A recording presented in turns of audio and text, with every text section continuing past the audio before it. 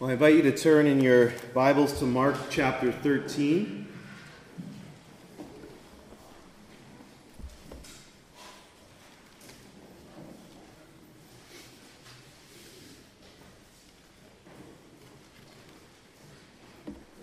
Mark chapter 13. I'm going to read the whole chapter for us, and we're going to look at the whole chapter this morning. So hold on to your seats. Mark 13. And as he, that is Jesus, came out of the temple, one of his disciples said to him, "Look, teacher, what wonderful stones and what wonderful buildings." And Jesus said to him, "Do you see these great buildings? There will not be left here one stone upon another that will not be thrown down."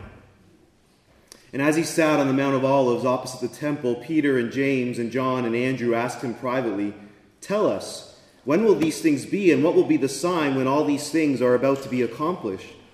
And Jesus began to say to them, "See that no one leads you astray.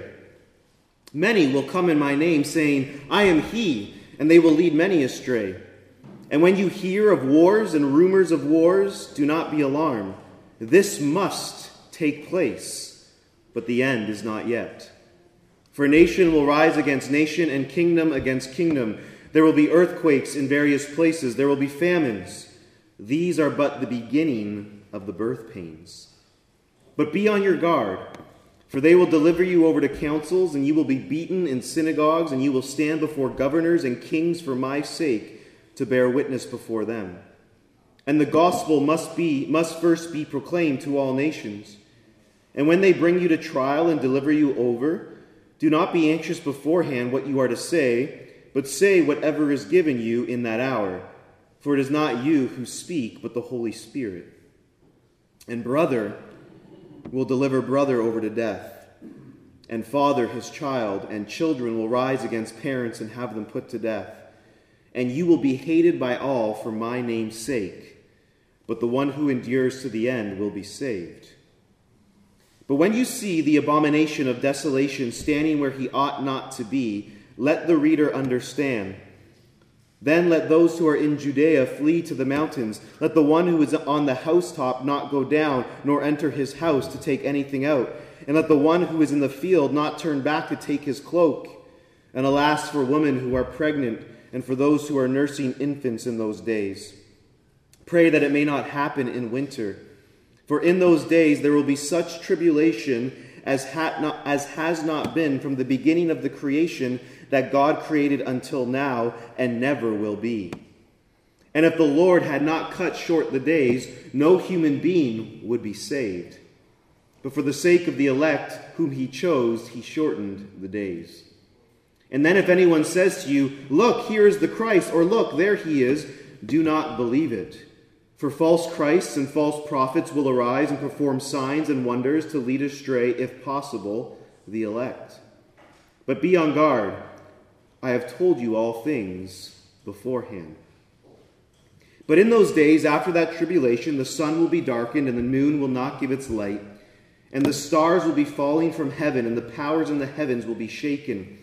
And then they will see the Son of Man coming in clouds with great power and glory. And then he will send out the angels and gather his elect from the four winds, from the ends of the earth to the ends of heaven. From the fig tree learn its lesson. As soon as its branch becomes tender and puts out its leaves, you know that summer is near.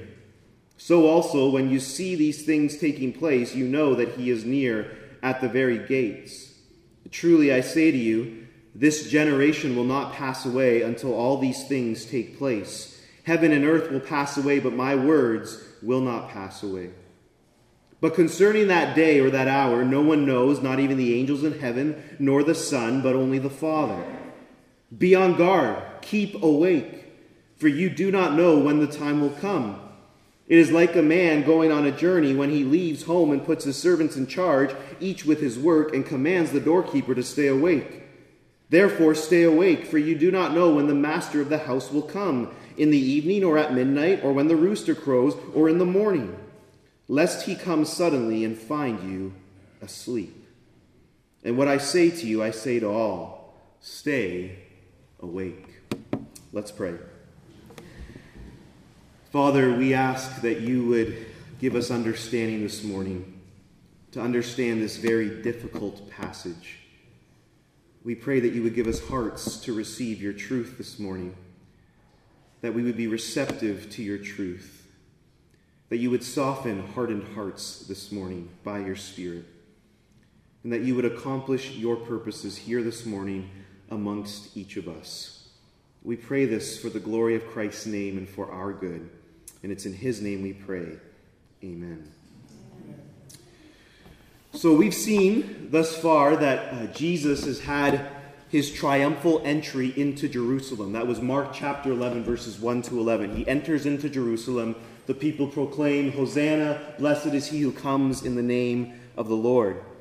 So he enters into the city.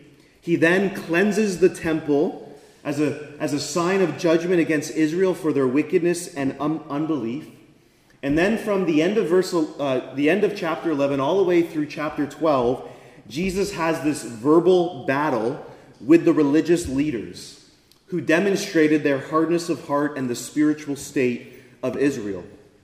In general, Israel didn't have a heart for God nor a heart for the Messiah, despite all their religiosity.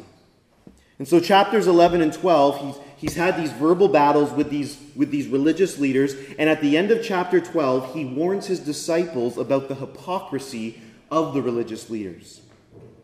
And it's at this point of chapter 13 that we're told in verse 1 that Jesus came out of the temple. And as he comes out, one of his disciples draws Jesus' attention to the glory of the temple and the buildings in Jerusalem. "Look, teacher, what wonderful stones and what wonderful buildings." The temple was considered one of the great wonders of the world. People were amazed by the beauty and the human ability to create such a glorious building. But Jesus, in his response to his disciple, clearly demonstrates that he wasn't impressed by the external pomp of the temple, especially since there was no religious purity by the people who claimed to worship God at the temple. Now, no doubt this disciple thought that Jesus would be impressed.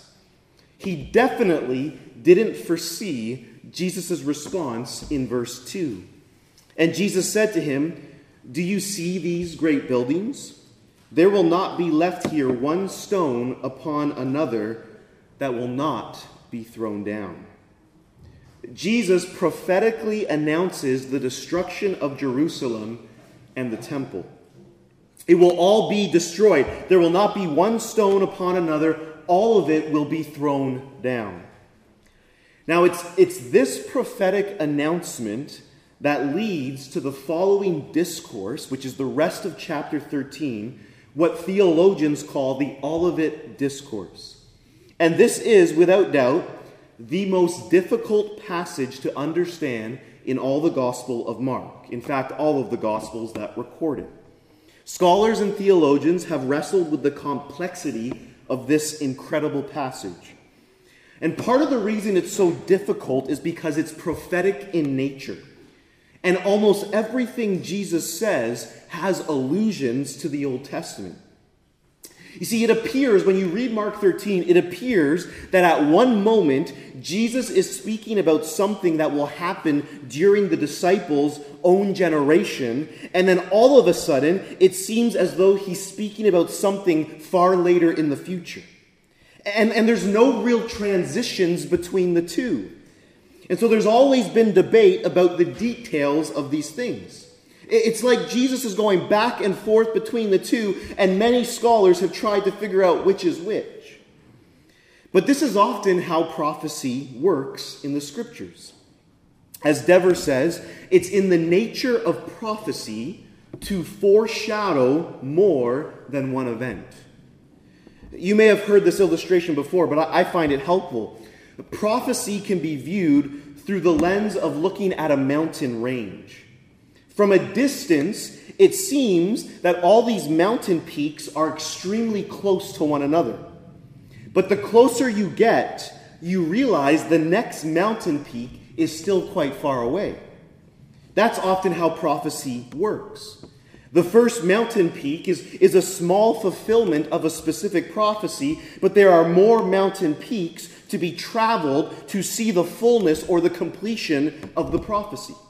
So, for example, many of the prophecies in the Old Testament concerning the coming of the Messiah seem to speak about his sufferings, but also his reign as the warrior king.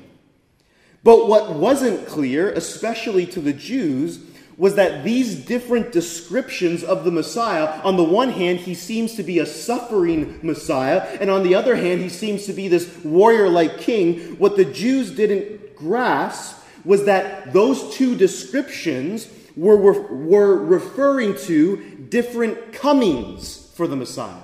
His first coming, where he would come as the suffering servant to die for the sin of the world, and his second coming, where he would come as the righteous judge of the universe. See, in other words, some of the prophecies were partially fulfilled at Christ's first coming, but the fullness of those prophecies won't be complete until his return. And I think that's what's going on here in Mark 13. You have a partial fulfillment and an ultimate fulfillment, and Jesus is speaking about both. Now, I'm a bearer of bad news this morning in that I haven't solved all the details of the text either. We ought to approach a text like this with a level of humility. We ought to acknowledge where we're uncertain and focus on the things that really matter in this passage, which is what I hope to do this morning. You see, Jesus makes this prophetic announcement about the destruction of the temple and Jerusalem. And while sitting on the Mount of Olives, opposite the temple, he would have actually been looking down upon the temple.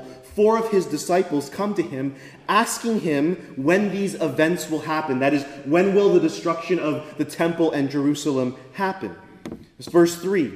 And as he sat on the Mount of Olives, the opposite the temple, Peter and James and John and Andrew asked him privately, "Tell us when these things will be, and what will be the sign when all these things are about to be accomplished?" They want to know when Jesus' prophecy is going to be fulfilled, when the destruction of the temple is going to take place. And from verses 5 through to 37, Jesus seeks to answer their question. But he goes beyond their question. He does answer their question, when will the destruction of Jerusalem take place? But he then goes further by interweaving the immediate coming destruction of Jerusalem with future realities. Listen to how Wynandy explains it. This is a long quote, but I think it's helpful. Jesus' disciples specifically asked about the future destruction of Jerusalem and the temple. Jesus, on one level, addressed this question. But his response throughout his discourse is not simply addressing that question, but also simultaneously addressing 2 interrelated issues. What his future disciples / church will experience during the interim between his resurrection and his second coming, and what they will experience immediately prior to his coming in glory and power upon the clouds of heaven at the end of time. He interweaves these various issues because they are theologically or revelationally one entwined issue. The signs preceding the destruction of Jerusalem and the temple are the same signs that will accompany his church through her history, and these same signs will thus immediately precede Jesus' coming in glory. Did you catch that?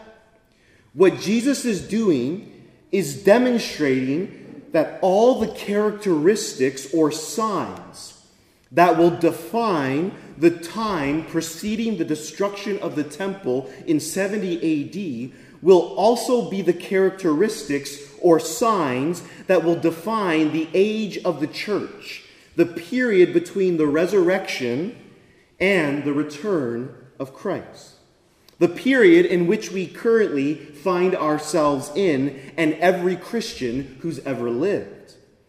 You see, we are living in the last days. but so was the Apostle Paul. Jesus proclaimed in his first coming that this was the end of the beginning.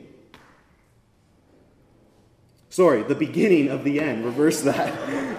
This was the beginning of the end. In other words, Jesus' first coming set in motion the final age of human history before the destruction of this world and the creation of a new heavens and new earth. And the events preceding the destruction of Jerusalem will characterize the age of the church, the period between Christ's resurrection and his return in glory. These are interrelated issues. The destruction of Jerusalem and the coming of the Lord Jesus are interrelated issues. And this is why it seems Jesus can simultaneously be talking about something that's going to happen very soon, but also something that's very far into the future.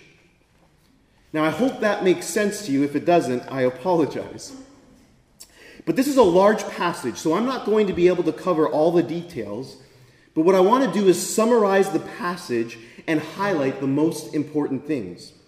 Because whether or not some of these things are speaking specifically to 70 AD, the fact is many of the signs will also define the age of the church right now.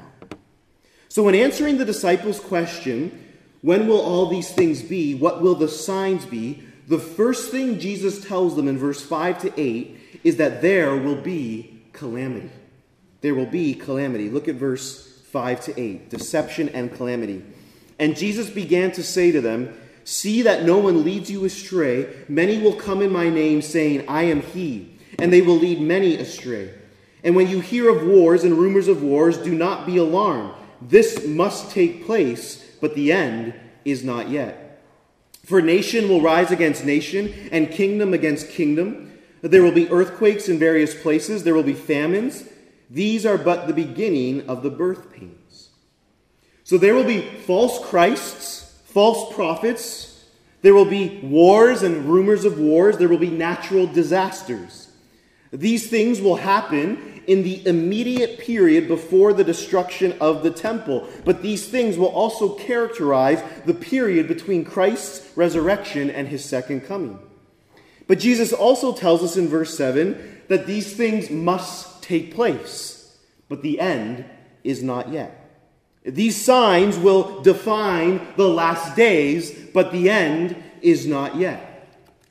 You see, every generation for the last 2,000 years could point to these kinds of things and think that they're the last generation. In fact, almost every generation tends to think they're the last generation before the end comes. And the reason is because we're far more narcissistic than we realize. We think we're living in the most unusual days, and we're not. Now, could we be the last generation? Possibly. Are we closer to the end now than, say, 1,500 years ago? Of course. But that doesn't mean we're the last generation. It's not our responsibility to know this.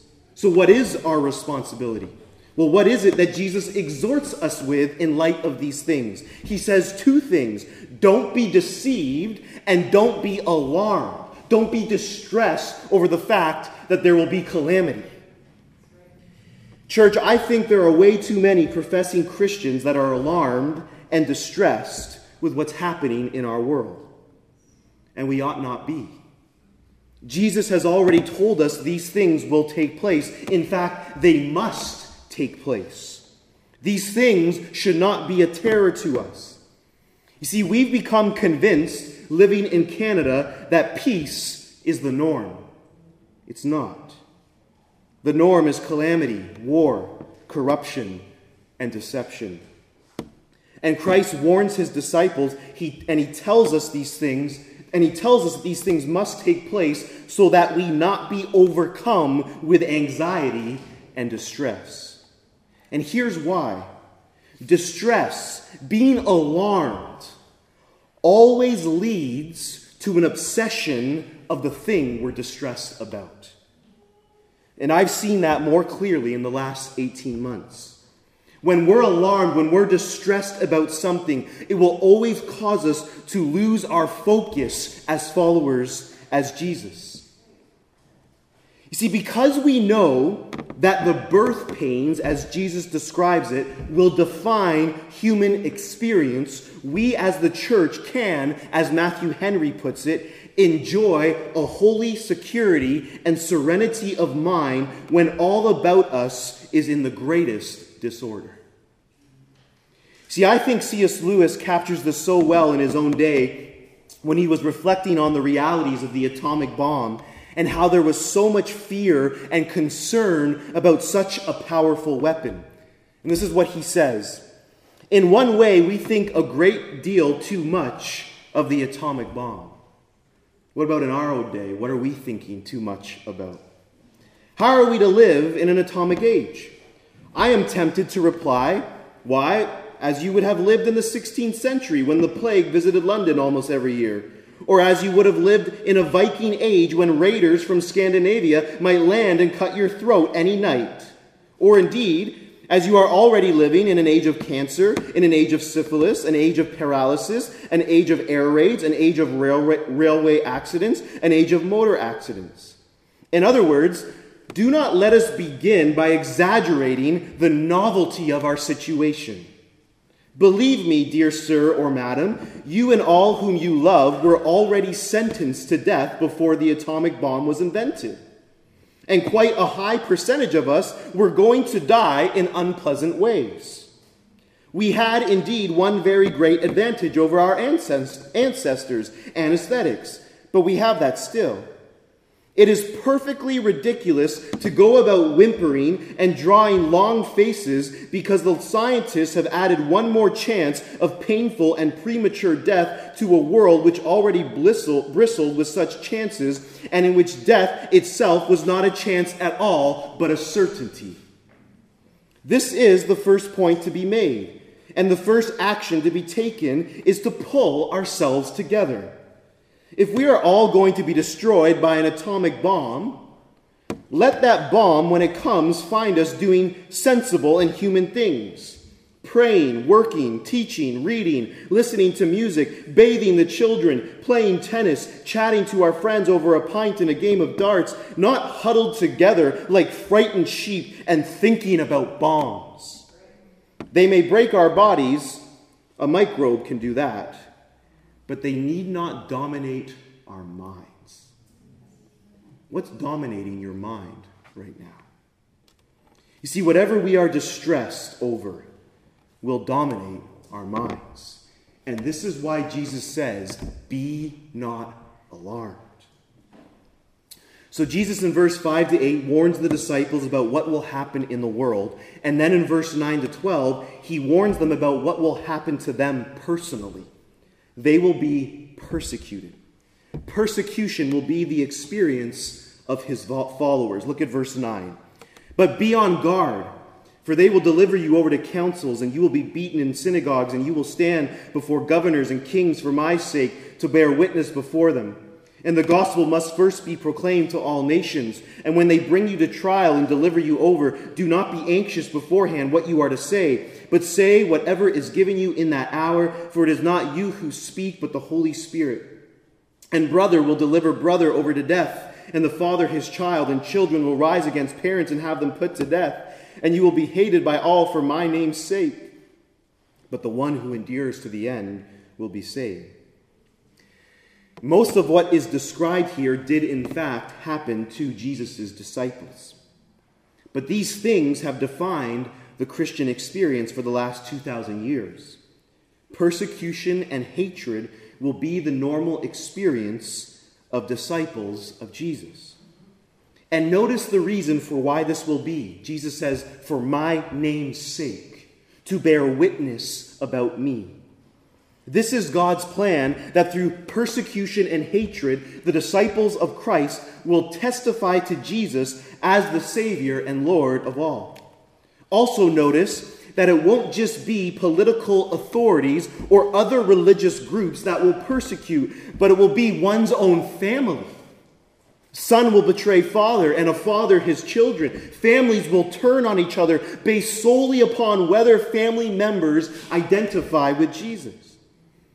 See, throughout history and even now, there are many men and women who have been betrayed by their own family because they embraced Jesus Christ. This happens in many countries today. We will not just face opposition at the hands of the state, but even our own families. See, Jesus, by the very nature of who he is, divides people. You're either for him or against him. Think about this. Something as small as a vaccine has divided many families. How much more Jesus Christ? See, because of this, Jesus tells us, as followers of him, to be on guard. That is, to be ready. We shouldn't be surprised when persecution comes. As Jesus says in John 15:18, if the world hates you, know that it has hated me before it hated you. If you were of the world would love you as its own. But because you are not of the world, but I chose you out of the world, therefore the world hates you. Remember the word that I said to you, a servant is not greater than his master. If they persecuted me, they will also persecute you. If they kept my word, they will also keep yours. But all these things they will do to you on account of my name, because they do not know him who sent me. We're called to be on guard, to be ready for whatever may come our way, to count the cost. See, living in Canada, we haven't really faced this reality like many other Christians across the world and throughout history. Some of us who came from other religious backgrounds and then were saved, at times you may have faced hostility from loved ones. We may have faced mocking when we witnessed to others, but living in Canada, we as followers of Jesus have faced very little persecution. Now, I'm not a prophet nor the son of a prophet, but I'm convinced that if Canada continues down the trajectory it's headed, persecution will come in far more severe ways. Because the new values and beliefs of Canada are antithetical to what we believe as Christians. And instead of us worrying and being distraught, may we be on guard and ready to count the cost. May we be found worthy to suffer for the name of Christ and bear witness to him. And remember this great comfort which Jesus provides. The one who endures to the end will be saved. So Jesus warns them of many of the things that will take place, many of the signs that will happen, wars, natural disasters, persecution. And now in verse 14 to 23, Jesus begins to describe the destruction of the temple and Jerusalem that he prophesied about in verse 2. And what we see is that disaster will fall upon Jerusalem. Jesus describes an extremely horrific moment in Israel's history. Look at verse 14. But when you see the abomination of desolation standing where he ought not to be, let the reader understand. Then let those who are in Judea flee to the mountains. Let the one who is on the housetop not go down, nor enter his house to take anything out. And let the one who is in the field not turn back to take his cloak. Jesus makes reference to this abomination of desolation, which the disciples would have clearly understood. The term originated in the book of Daniel, which described a figure who would desecrate the temple. He forbade, this event actually took place 150 years earlier when the king Antiochus conquered Jerusalem. He forbade the Jews from offering their Levitical sacrifices, and instead he had swine sacrificed on the altar, an unclean animal. A statue of Zeus, and most likely of Antiochus himself, was set up in the temple. He also set up a brothel in the temple. It was a horrific moment in Israel's history. And Jesus uses that historical moment to explain what's going to happen in Jerusalem very shortly when the temple is destroyed in 70 AD. Something similar will happen that will culminate in the destruction of Jerusalem and the temple itself.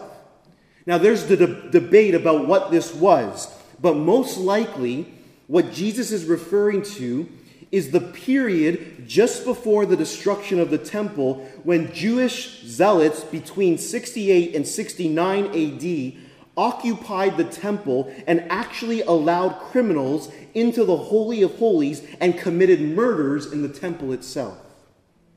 In fact, history shows us that when these events were occurring, there was a major exodus out of Jerusalem, many of whom were Christians, which Jesus told them to do in verses 14 to 16. People fled because they knew how horrific the suffering would be, as Jesus describes in verse 17 to 20. And alas for women who are pregnant and for those who are nursing infants in those days. Pray that it may not happen in winter, for in those days there will be such tribulation as has not been from the beginning of the creation that God created until now and never will be. And if the Lord had not cut short the days, no human being would be saved. But for the sake of the elect whom he chose, he shortened the days. And this is why he tells them in verse 23, but be on guard, I have told you all things beforehand. And history actually shows us that many Christians, many followers of Christ, were ready for this moment. Many fled because they understood the times. So having told the disciples about the destruction of Jerusalem in 70 AD, Jesus now, I think, turns to his second coming. He turns to the deeper meaning of all of this. He doesn't tell us the timeline, but he simply begins to tell them of what is coming in the future. See, what Jesus is doing here is he's tying the destruction of the temple. There's things about what happened in 70 AD and what preceded 70 AD that relates to his ultimate return. And what we see in verses 24 to 27 is that Christ will return to bring judgment and deliverance. Christ will return to bring judgment and deliverance. Look at verse 24. But in those days after that tribulation, the sun will be darkened, and the moon will not give its light, and the stars will be falling from heaven, and the powers in the heavens will be shaken. And then they will see the Son of Man coming in clouds with great power and glory.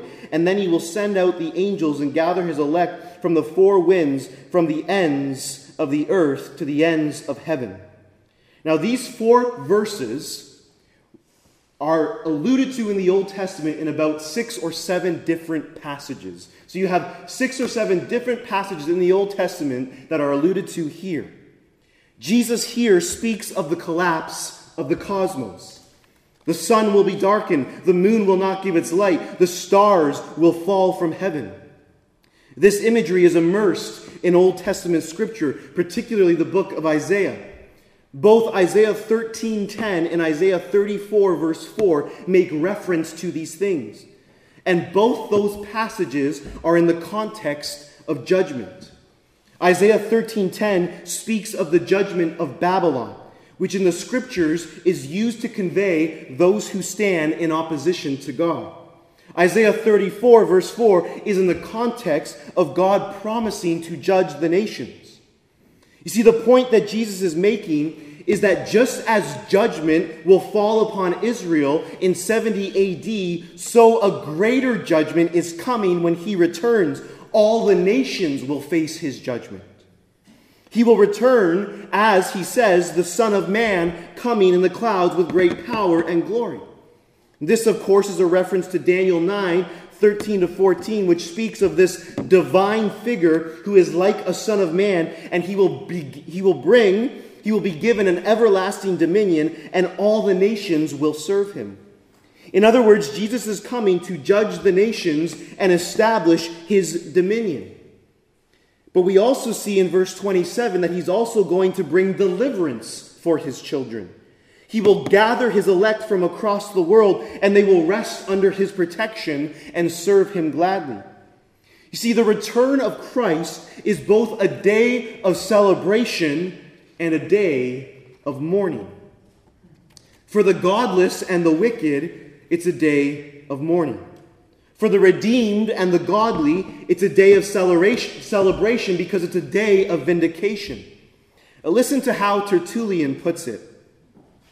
If you examine this whole passage of Scripture from the inquiry of the disciples down to the parable of the fig tree, you will find it makes sense at every point in connection with the coming of the Son of Man. He will bring both sorrow and joy. The Son of Man is coming in the midst of both calamities and promises, both the grief of nations and the longing of the saints. He is the common element of both.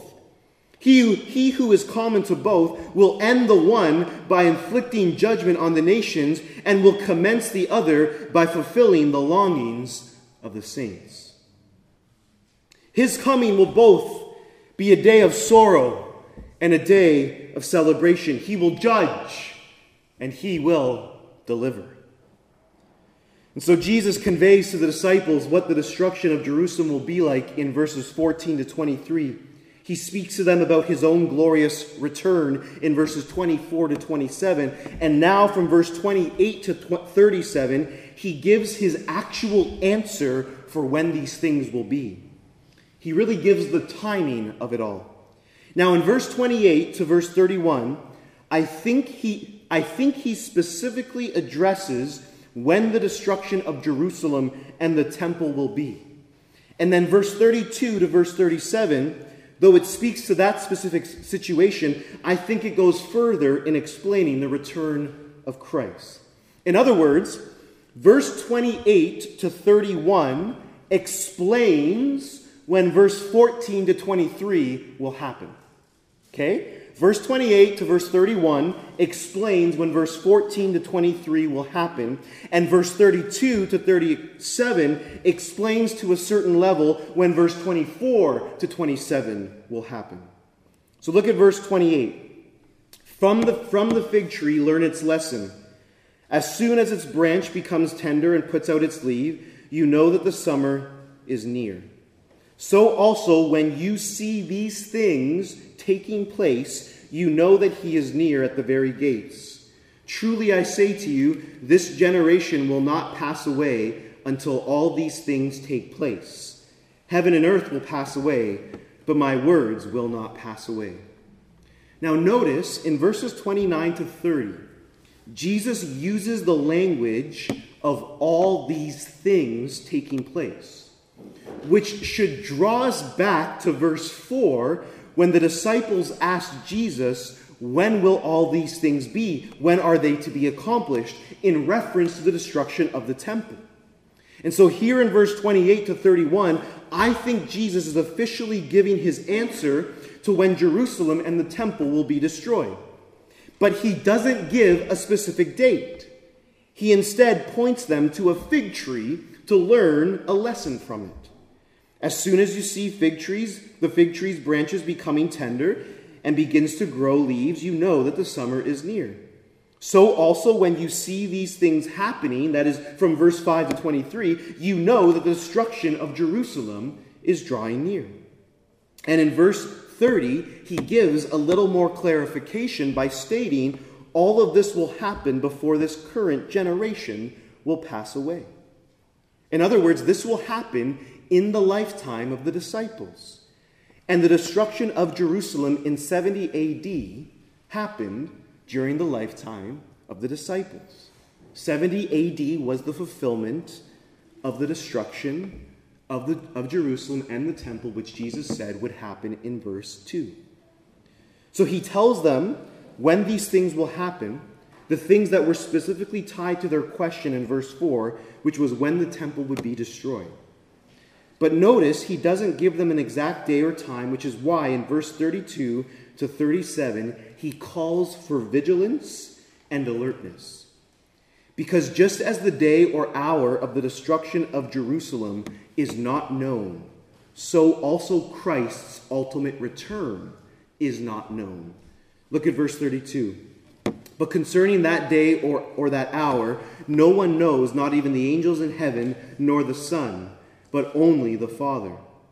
Be on guard, keep awake, for you do not know when the time will come. It is like a man going on a journey when he leaves home and puts his servants in charge, each with his work, and commands the doorkeeper to stay awake. Therefore stay awake, for you do not know when the master of the house will come, in the evening or at midnight, or when the rooster crows or in the morning, lest he come suddenly and find you asleep. And what I say to you, I say to all, stay awake. I was once a part of a church where the founder, not of the church I was at, but the founder of the movement of churches, had twice predicted the date for Christ's return. And twice, he was wrong.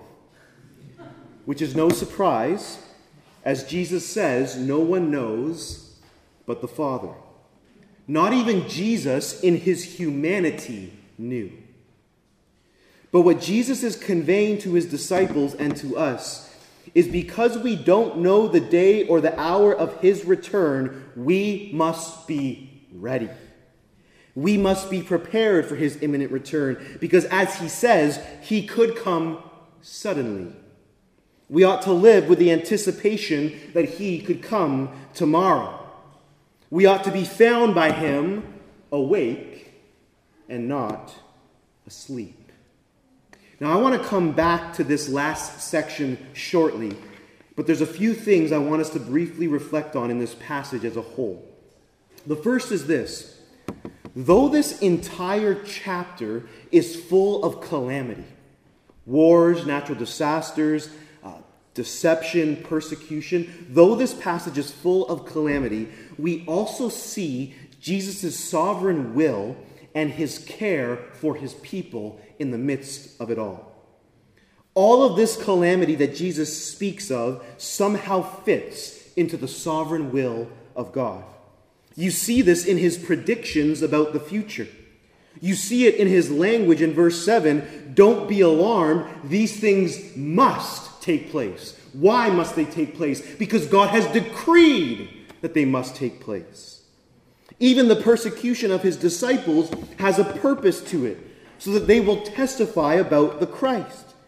He gives the Spirit to help those in time of need, verse 11. He promises salvation to the one who perseveres, verse 13. He shows his mercy to the elect by shortening the days, verse 20. He will gather his elect from the four corners of the earth, verse 23. See, all of this demonstrates his sovereign will, but also his care for his followers. He will not abandon his people. And therefore, followers of Jesus, don't be alarmed. Don't give in to despair. Don't be distressed. Trust in his sovereignty and in his care for you. Secondly, we see here that history is going to unfold and culminate in a day of reckoning. There's so much talk today about existential threats to our human existence. The most obvious, of course, is the doomsday narrative by politicians regarding climate change. But there's also things like AI and totalitarian regimes. People are terrified about the future. Christians are terrified about the future. There's this recent new sculpture that's been creating a lot of buzz. The Mexican artist Ruben Orozco, I don't know if I've said that right, has created this piece of art by submerging a sculpture of a young teenage girl in a river in Spain. So the sculpture is in the river, and all you can see of the sculpture is the girl's face with the water right up to her chin. And guess what the title of the sculpture is? Tomorrow. Tomorrow. And the whole point is to say that if we don't change as a human society, then this is what the future will look like for our children and grandchildren because of the climate. People are terrified about the future. But let me be clear. The greatest danger, the most terrifying reality that lies in the future is not climate change. It's not AI, nor government tyranny. The greatest danger that awaits humanity is the coming of Jesus Christ and not being ready for his coming. This will be a day of reckoning where he will judge the nations and the peoples in his holy wrath. You might be here today and you might not believe that, but hear me this day. On that day, you will not be able to say you were not warned. So dreadful is this coming day for the unrepentant sinner that the scriptures tell us in Revelation 6, which I read for us, that the people will cry out for the rocks and mountains to fall upon them so they might be hidden from the wrath of the Lamb. This will be the most dreadful day in human history for those who are not ready. So you might ask, well, how can one be ready? How can one be prepared for such a day? Well, the answer is quite simple. How you respond to Jesus in his first coming will determine how he responds to you at his second coming. If you embrace him now as the Savior and Lord of your life, then you will be ready for when he comes again. But if you refuse, you will wish you had never been born. You will either be gathered as one of his elect children, or you will be judged as one of his enemies. And so embrace Jesus now, and he will embrace you when he returns. He delights to turn his enemies into friends. Finally, I also want to briefly speak to us who are followers of Jesus, those of us who have been saved and have given our lives to Jesus. And this leads me back to the final section of the passage about being awake or being asleep for the return of Christ.